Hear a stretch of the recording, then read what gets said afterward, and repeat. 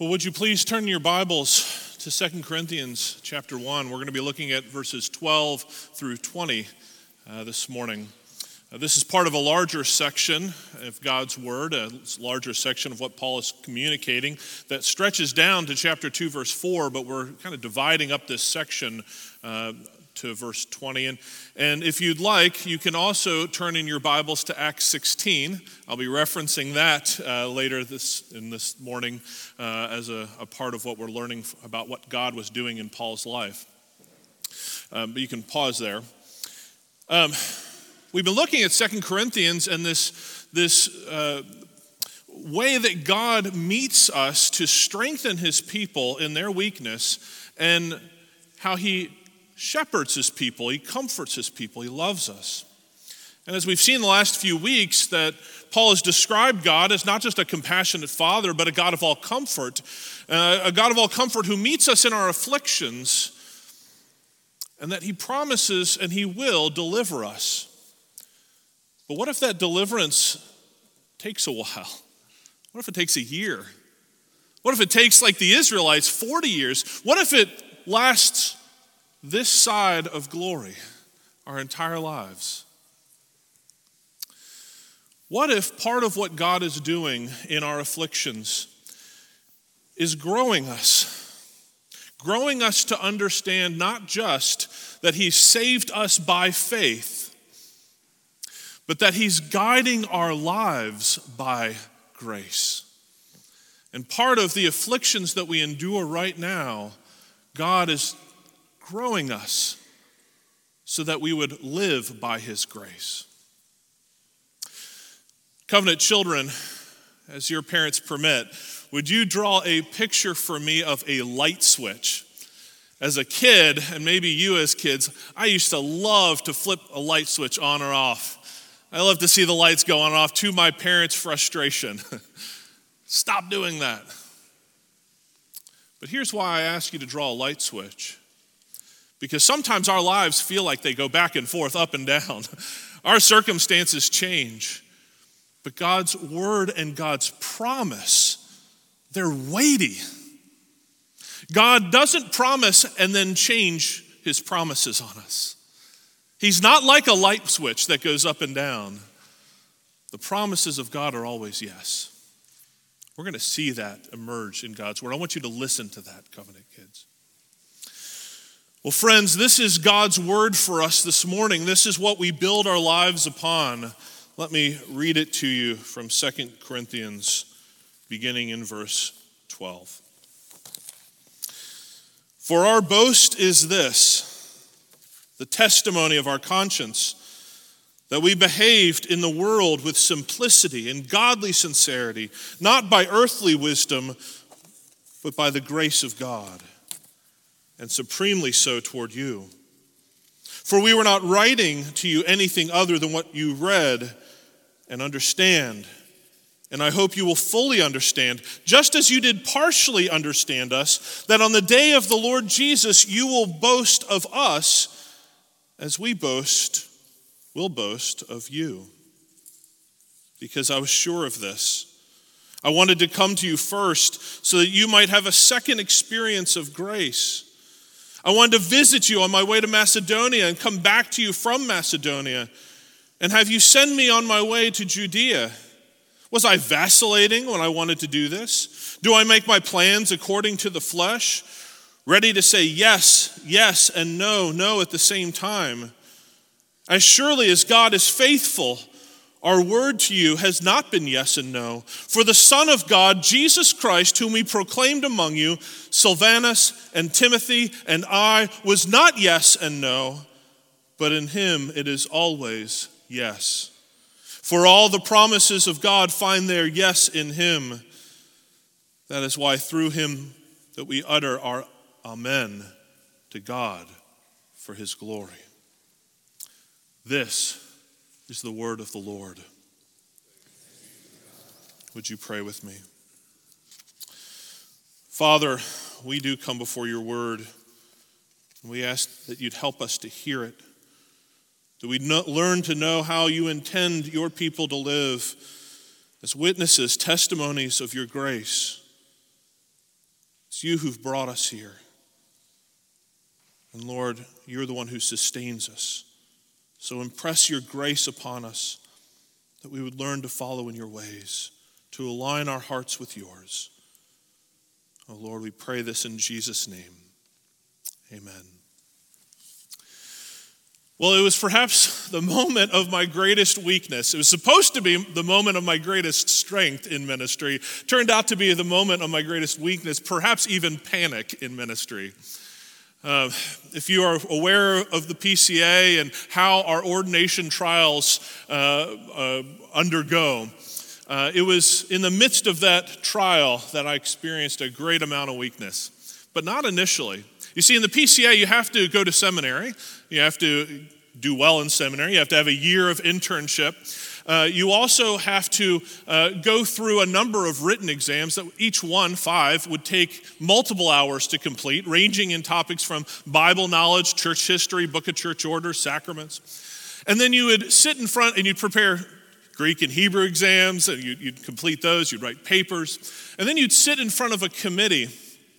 And that committee of 7 or 8 pastors and elders would be able to ask you any question from church history through anything that the Bible says, anything that the book of church order says, and you have to answer. And I was doing fantastic. I knew it all in my head. So much so that at the end of that committee exam, they said, don't even worry about the next test. You're doing just fine.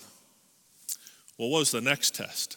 The next test was to stand in front of the entire presbytery, every pastor in the region, with every representative, every church represented with elders, and they can ask any question from the Bible, from church history, from the book of church order. This is what your pastors, by the way, endure, because we love Jesus. In the midst of that, I thought I had it all in my head. I thought I was strong and ready. In fact, the first question that got asked was, outline the Gospel of John. I turned to the person who was the other candidate standing next to me. He was a brother-in-law of John and Vanjie Wyckoff. And I said, watch this. I've got every chapter section memorized, not just outlined. And in my strength, I stood up. Chapter 1 of the Gospel of John, the Word became flesh. Chapter 2, the wedding of Cana. Chapter 3, Jesus and Nicodemus. Chapter 4, the woman at the well. Chapter 5. Chapter 5. And in that moment, I didn't know what chapter 5, I didn't know what my name was. Panic ensued. What do I do next? My weakness is on display in front of every pastor. And that's when the pastor on the front row, my pastor, he said, he guided me. Jake, just go to the next chapter. I can't remember.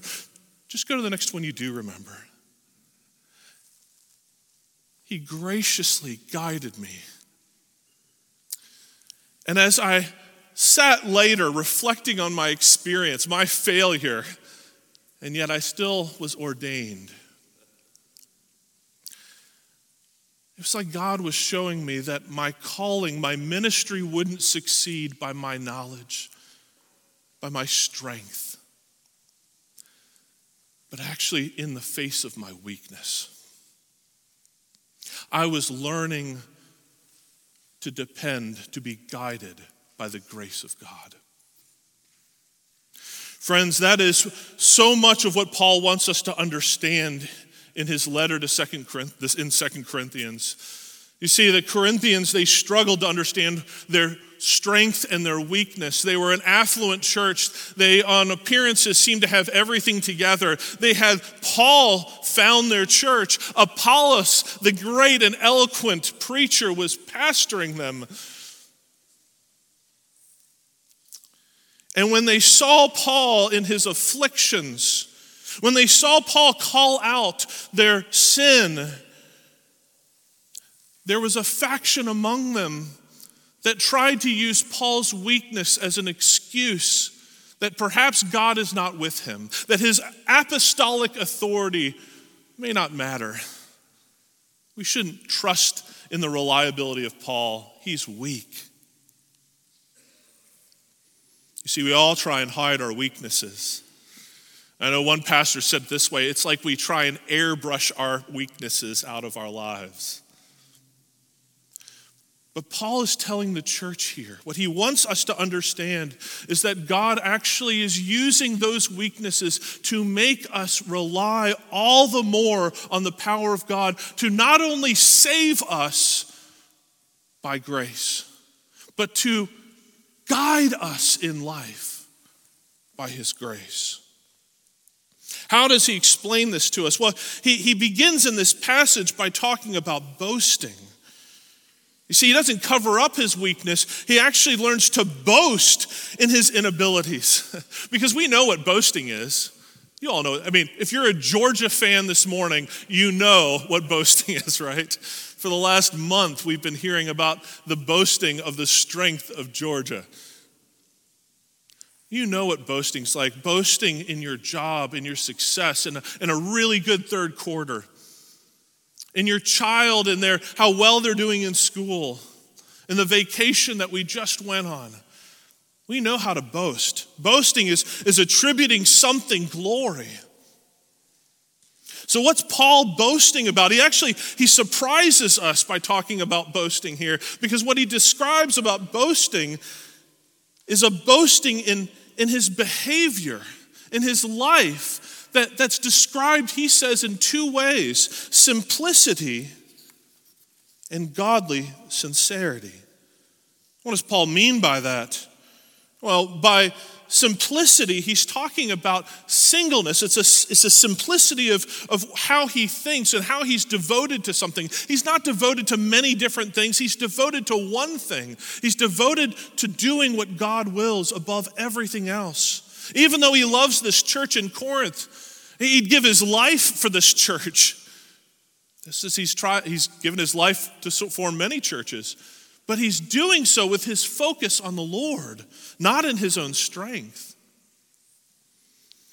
And a godly sincerity is a motivation that's driven not by whims or a fluctuating light switch of circumstance, but he's driven to follow and motivated by what God is telling him to do. That's the boast. It's a boast in being faithful. It's a boast of remaining focused on the Lord, regardless of the circumstances, even when his strength fails. You see, this is part of what Paul wants us to understand, what he wants the Corinthians to understand. You see, he says, you understand when I preach to you. You understand that you are saved by grace. But it's a partial understanding. You don't understand everything. And I want you dearly to understand that you live by grace too. You don't live by your own strength. Ministry doesn't succeed by your own strength. It actually succeeds by the promise of God.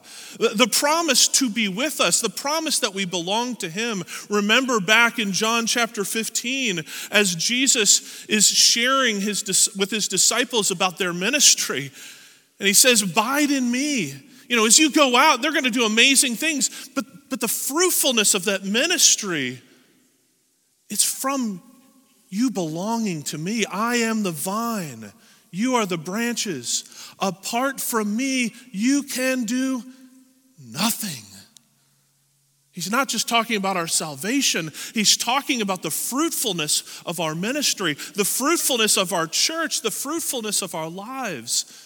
It comes from boasting in the greatness of God and being faithful to him when everything else is flipping around us.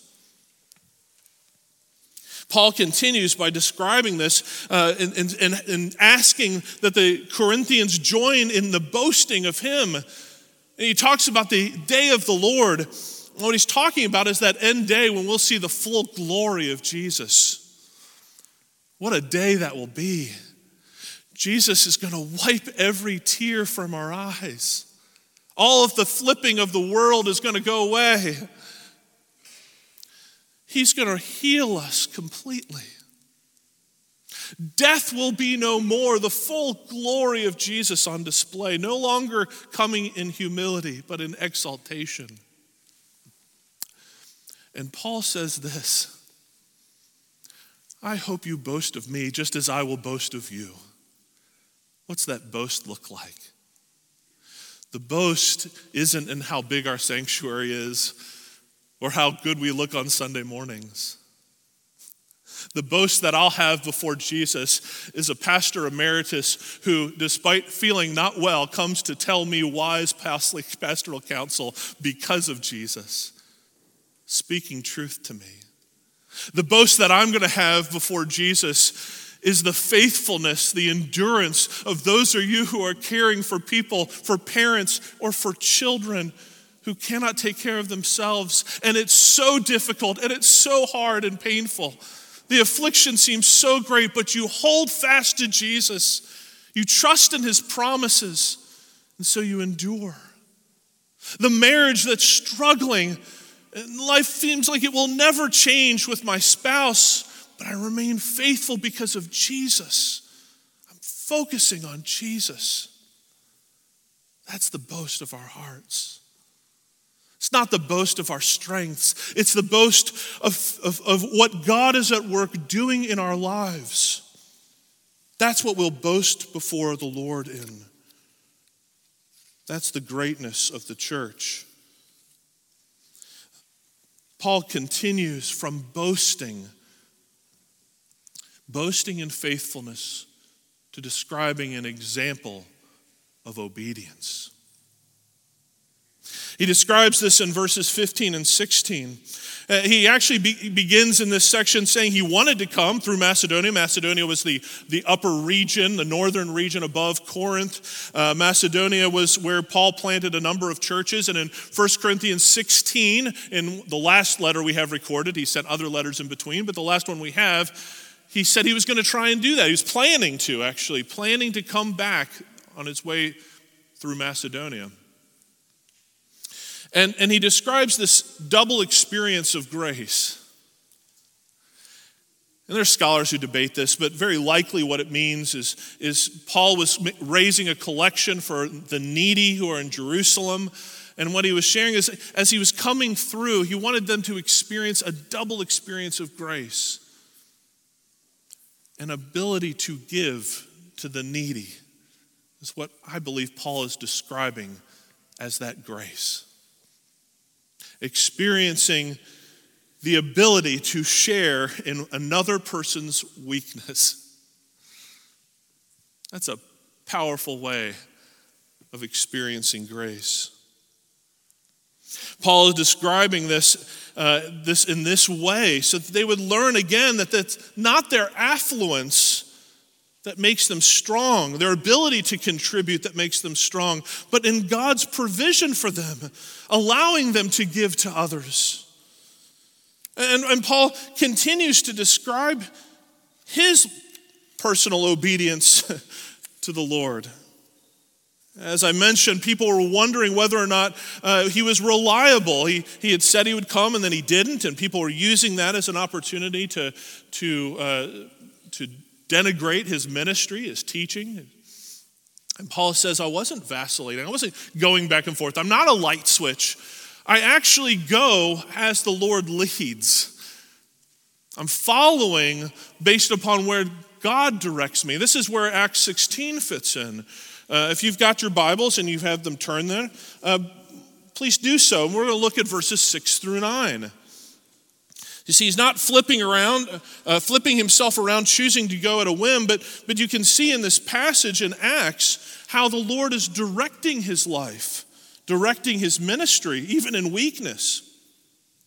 It says in verse 6 of Acts 16, and they went through the region of Phrygia and Galatia, and having been forbidden by the Holy Spirit to speak the word in Asia. Remember, we said last year, Asia is that part of modern Turkey, the fourth that's western side of the Mediterranean. But being forbidden to go there, and they had come to Mysia, and they attempted to go into Bithynia, but the Spirit of Jesus did not allow them. And so passing by Mysia, they went to Troas, and a vision appeared to Paul in the night, and a man of Macedonia was standing there, urging him and saying, come over to Macedonia and help us. Now, what is God doing in this? Well, he's preventing Paul from going where he believes he needs to go. Paul is not at the whims of his own desires. but he's obedient. He goes where the Lord leads. He goes to the regions without understanding why God sends him to where he sends him. Paul is describing what it means to be dependent upon grace, of knowing even where he goes next. It's up to the grace of God. Paul's concerned. He wants the Corinthians to understand that even what appears to be this decision that he's decided to avoid them, it's not true. But even more so, he's concerned that they would see what they perceive as vacillation to affect the way that they understand who God is. That perhaps if Paul fluctuates, maybe God fluctuates in his promises. Paul wants to be very clear. It's not that God changes. His yes is always yes in Christ Jesus. All of God's promises are true in Christ Jesus. That's what leads to this third point. It's not just the experience of obedience or the way that we would obey God, and it's not just the boasting of our faithfulness, but Paul wants us to have a wonder of our faith. Look with me in verse 19, back in 2 Corinthians. For the Son of God, Jesus Christ, whom we proclaimed among you, Silvanus and Timothy and I, was not yes and no, but in him it is always yes. At this point, Paul's turning all of his mindset, his reasons for going, his reasons for enduring to Jesus. He orders this differently. He places Jesus in the front part of this verse. For the Son of God, Jesus Christ, whom we proclaimed among you. He's saying this isn't even about Silvanus and Timothy or I. It's not really about us. It's about Jesus. You're making it about me, but I'm saying it's about him. Look to him and what he's at work doing. What are his promises? How has he fulfilled everything that God has promised? And what are those promises? They're promises that he guides us. He guides us through the hard places of our lives. As we'll sing in a moment, that he defines my worth not in skill or in name or in win or in loss or in pride or in shame, but with the very blood of Jesus.